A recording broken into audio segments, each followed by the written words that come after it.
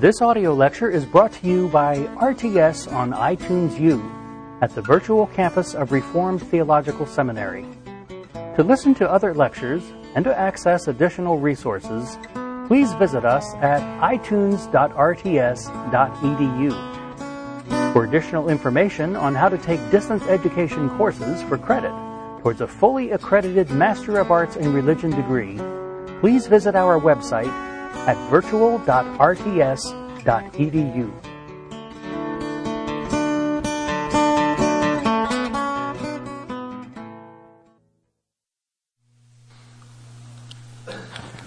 Well, so far in the course, we have gone through a number of sections. First of all, we looked a little bit at early church worship to get a feel for how the church itself was functioning. We looked at the apostolic fathers, and then we all got excited, I think, a little bit about the persecutions of the Christians. And then we saw some of the perversions that followed, particularly the Gnostic perversions of Christianity. And what we find in all of this, I hope you see a little bit of a pattern. And if you haven't, let me spell it out. Persecution and heretical ideas force Christians to apologize. Apologize not in the sense of saying you're sorry, but apologize in the sense of defending what it is you believe. And in the process of defending what you believe, some interesting things happen. And one of the things that happens is theology starts to happen. People start thinking theologically. And so what we see, generally speaking then, is that, and tonight we're going to see some of the earliest stages of people beginning to think in terms of a body of knowledge, a body of doctrine. And so, theology was forged in the fires of persecution and heresy. Let's look first at the Greek apologists. And you are aware, aren't you? When I say apology, I'm talking about those writings which were intended to articulate, to defend the faith against various kinds of accusations. We are now in intro. It was, as I've said, in defending the Christianity, the Christian truth against assaults from Judaism, Gnosticism, Montanus, Marcion, that the church had to clarify what it believed. And so we move from the apostolic fathers and their more practical kinds of concerns, the running of the everyday church, to the more reflective kinds of things, of thoughts that are characteristic of the Greek apologists. The apologists had both a positive and a negative aim. Negatively, they sought to refute those charges of atheism, cannibalism, and incest. The big three. But positively, the apologists, and I'm thinking now particularly the Greek apologists, tried to develop a more constructive approach. They began to make a rational appeal to pagan leaders. They wanted to try to persuade the emperor and the powers that be that they had a right to exist. And you need to, if you understand us, then perhaps you might even join us. And so they made, in their apologies, there is an appeal for tolerance. And it's a very rational approach to the question. Now, one of the things that needs to be understood about the Greek apologists is, at this stage, they are more philosophers and less theologians, more philosophical and less theological. You see, the Greek philosophers, the Greek apologists, for the most part, they had been well trained in Greek philosophy before their acceptance of Christianity. And in fact, the Greek apologists looked upon Greek philosophy as a means to lead men to Christ. A reliance on Greek philosophy as a means to lead men and women to Christ. And as I've already mentioned, in addition to that, there are attempts to demonstrate, and almost always on a very rationalistic sort of basis, that Christianity is the true philosophy. Now, let me mention a number of the more prominent Greek apologists. And just in some cases, we only have very fragmentary knowledge of their writings and indeed about their lives. But let me mention some of the most important. I'll be relatively brief here, and we'll concentrate on Justin Martyr because he is sort of the epitome of the Greek apologists. But first, we want to mention Aristides. Aristides. Aristides was one of the very earliest of the Greek apologists. He was active still in 140 A.D. So he's relatively the first half of the 2nd century that he is active.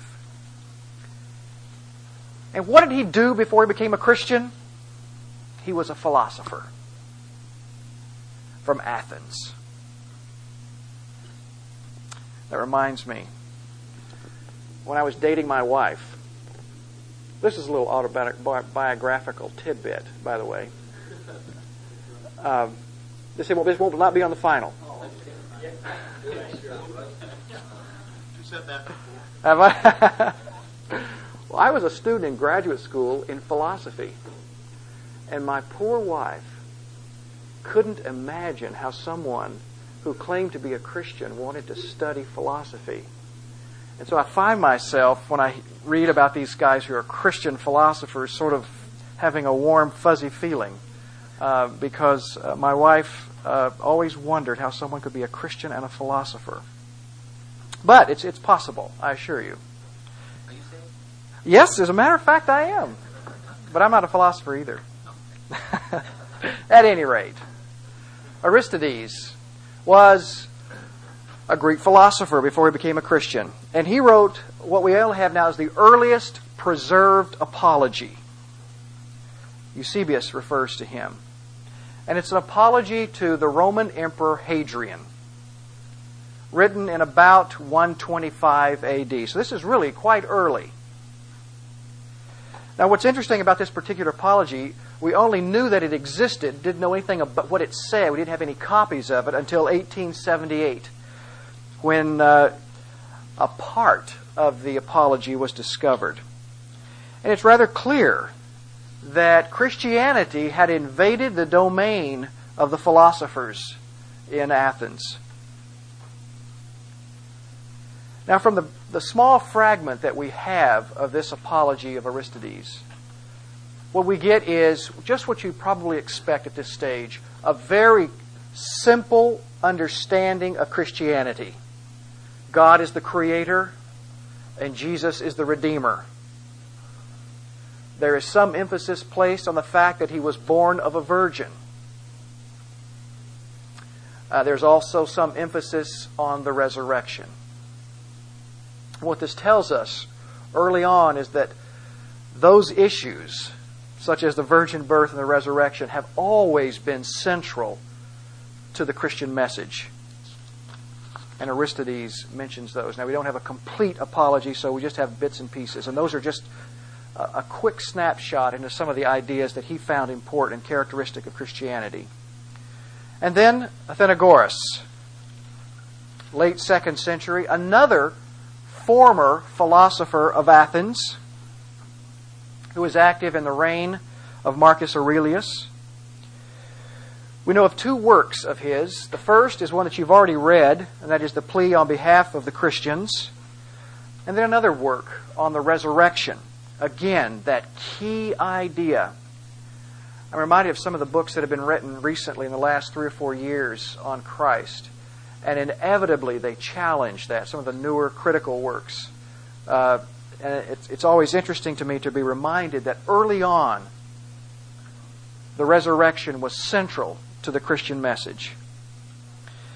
Now, you recall the 3 charges of immorality acknowledged by Athenagoras: atheism, cannibalism, and incest.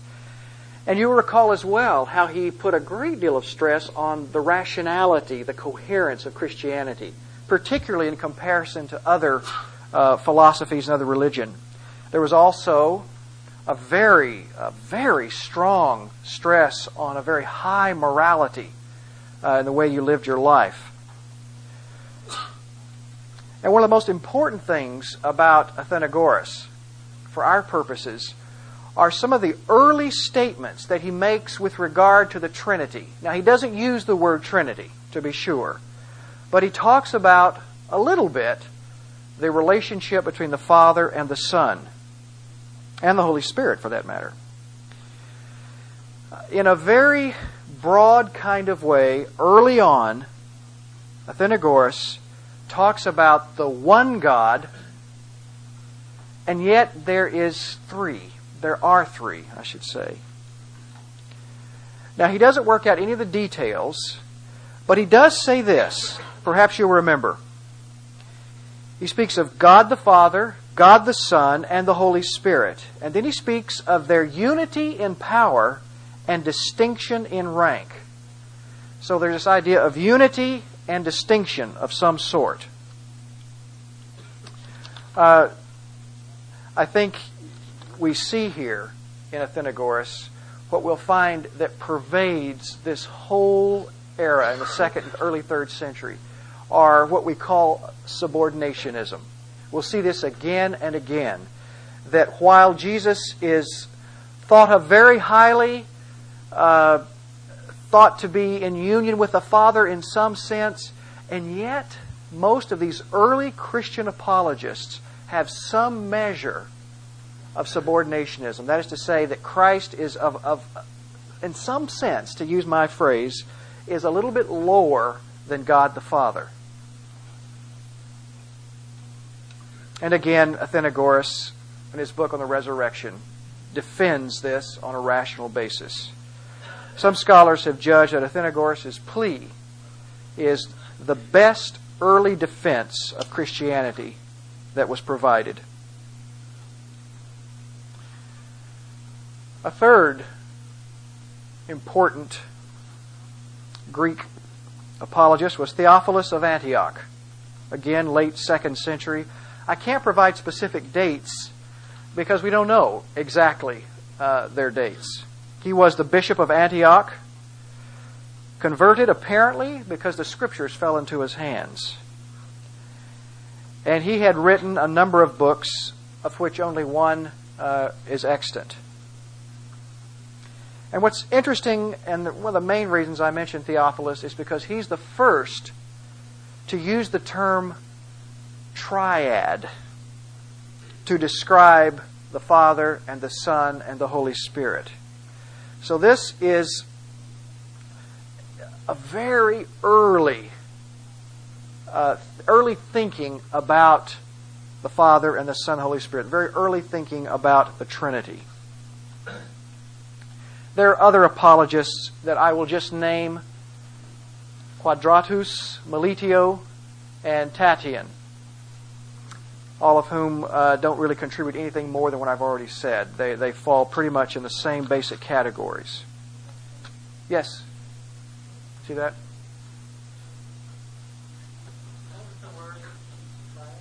Triad. And again, that's significant because it's an early stage in the church's thinking about the relationship of the Father and Son and Holy Spirit. So it's not, certainly by any stretch of the imagination is it a doctrine of the Trinity, but it is first thoughts about those kinds of issues. Let's now look more carefully at Justin Martyr. His dates are approximately the turn of the century, 100 to 165. And we'll begin with a few preliminary remarks about Justin Martyr himself.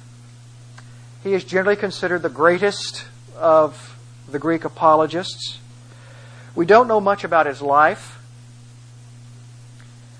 Vaguely, what we do know is that he seems to have been born in the area of present-day Syria.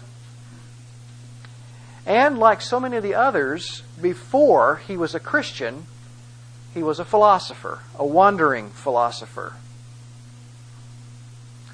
And what's also interesting about him is that he goes through all of the major philosophies that were prevalent in his day, seeking the truth.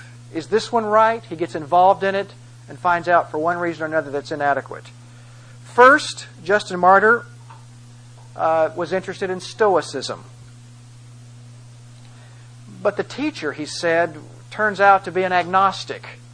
And there's something in Justin Martyr that he's convinced there is a God. And he feels quite sure of this. So Stoicism left him cold. Well, then he found an Aristotelian to be his teacher. But this particular teacher was more concerned with fees than he was with truth. And so Justin Martyr was very disappointed with his Aristotelian tutor. And then he became interested in Platonism.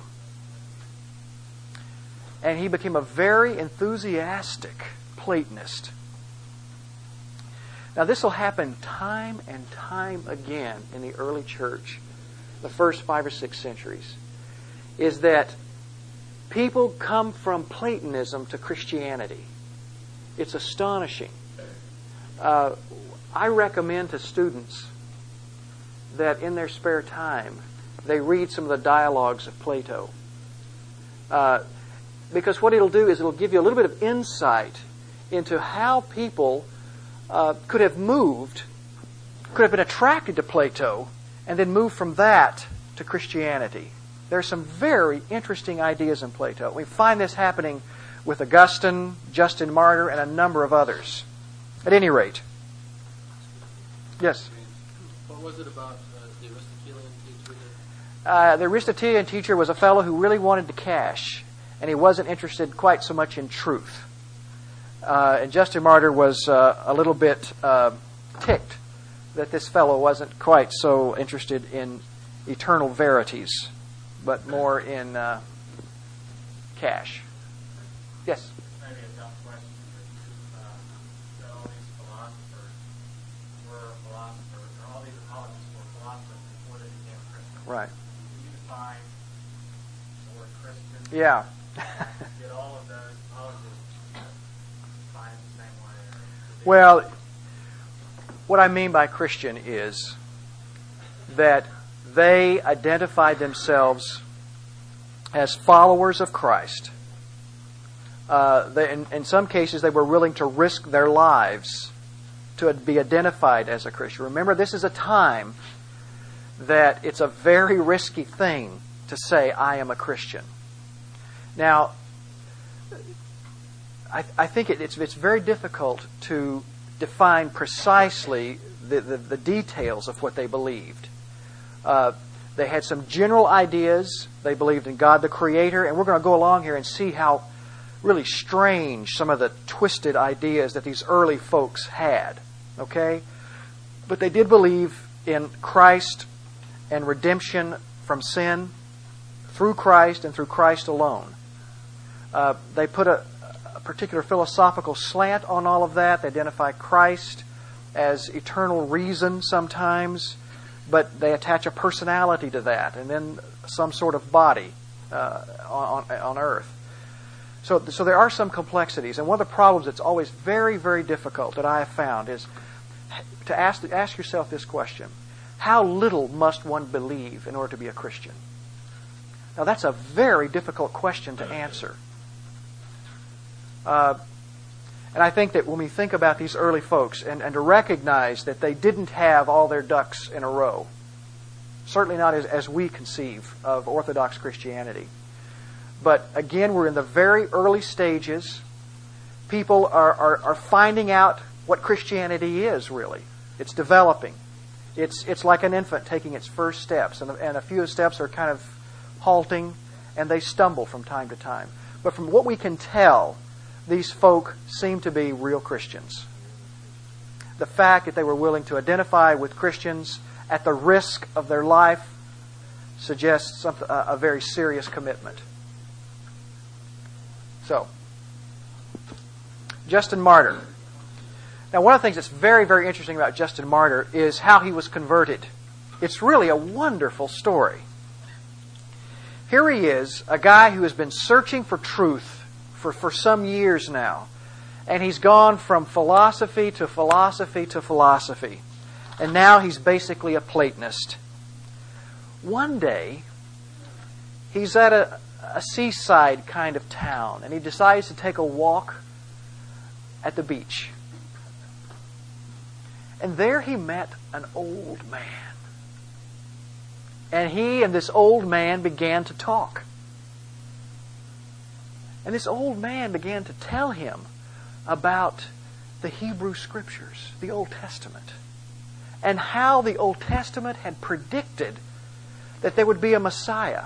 And that Messiah, said this old man, had come, and his name was Jesus. And Justin Martyr was completely bowled over by this old man and the story he talked about, the story he told.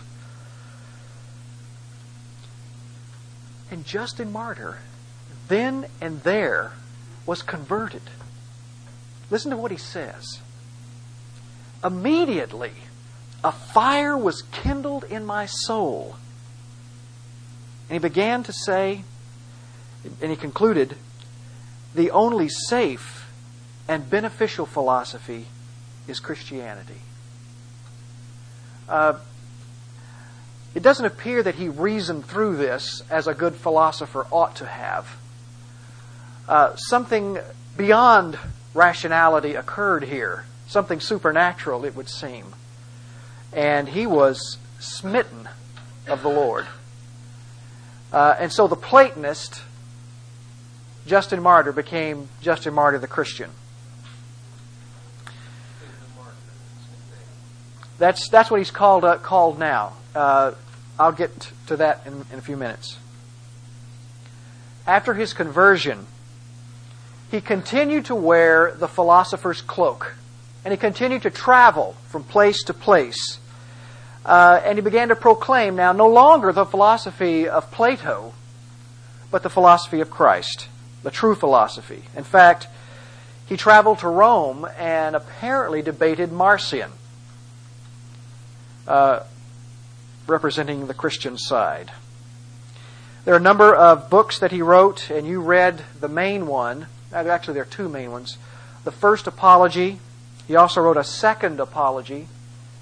And then also his dialogue with Trypho, the Jew.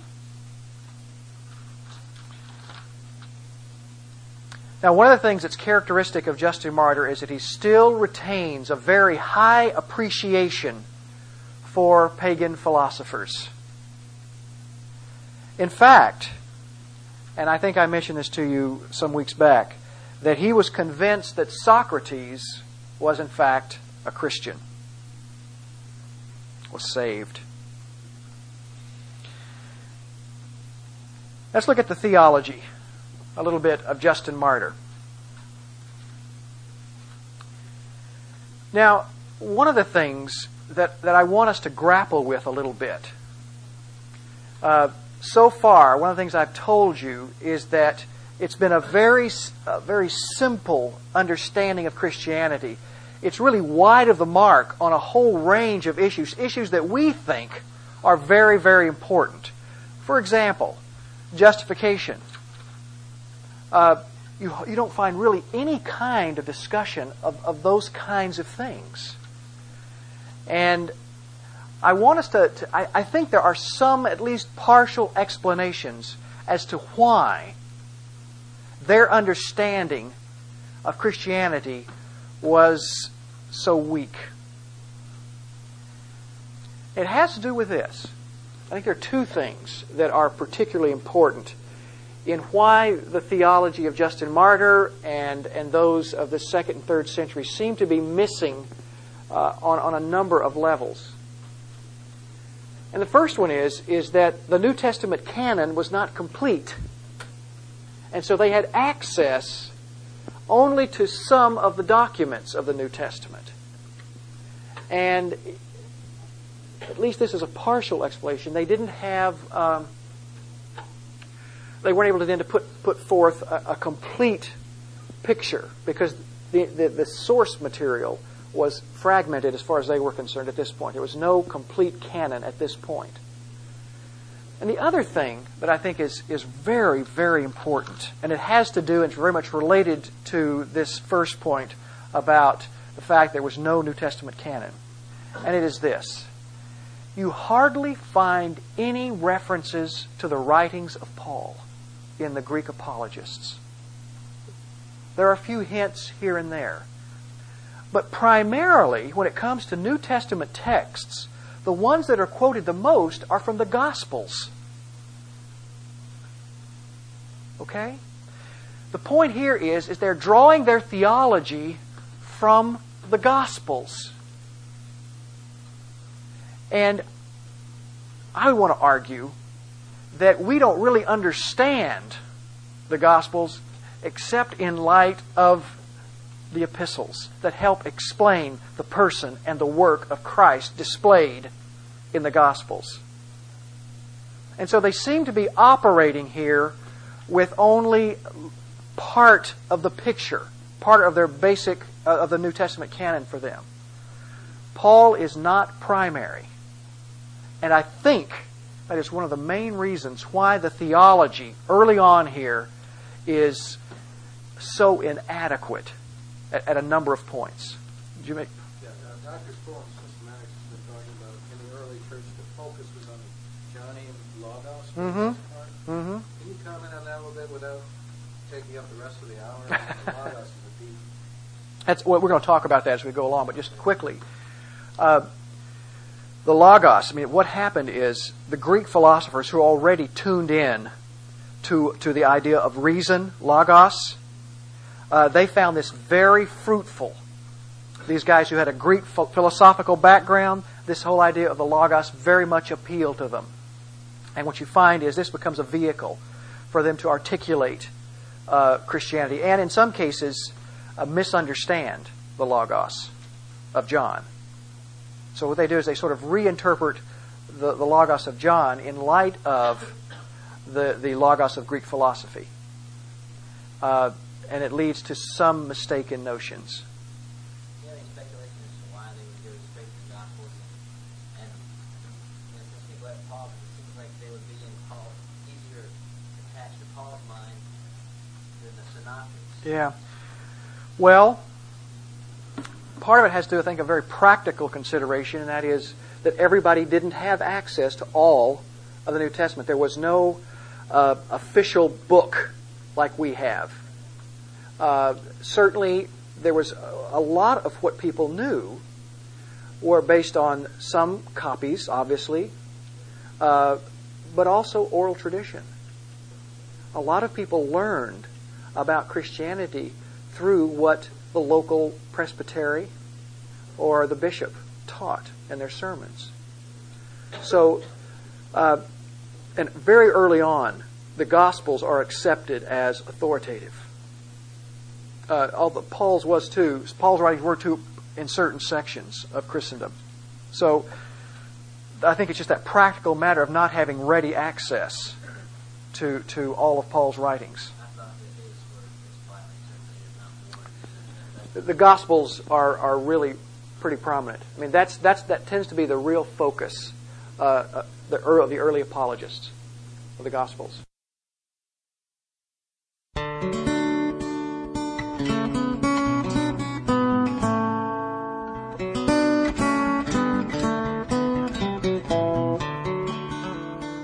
This audio lecture is brought to you by RTS on iTunes U at the virtual campus of Reformed Theological Seminary.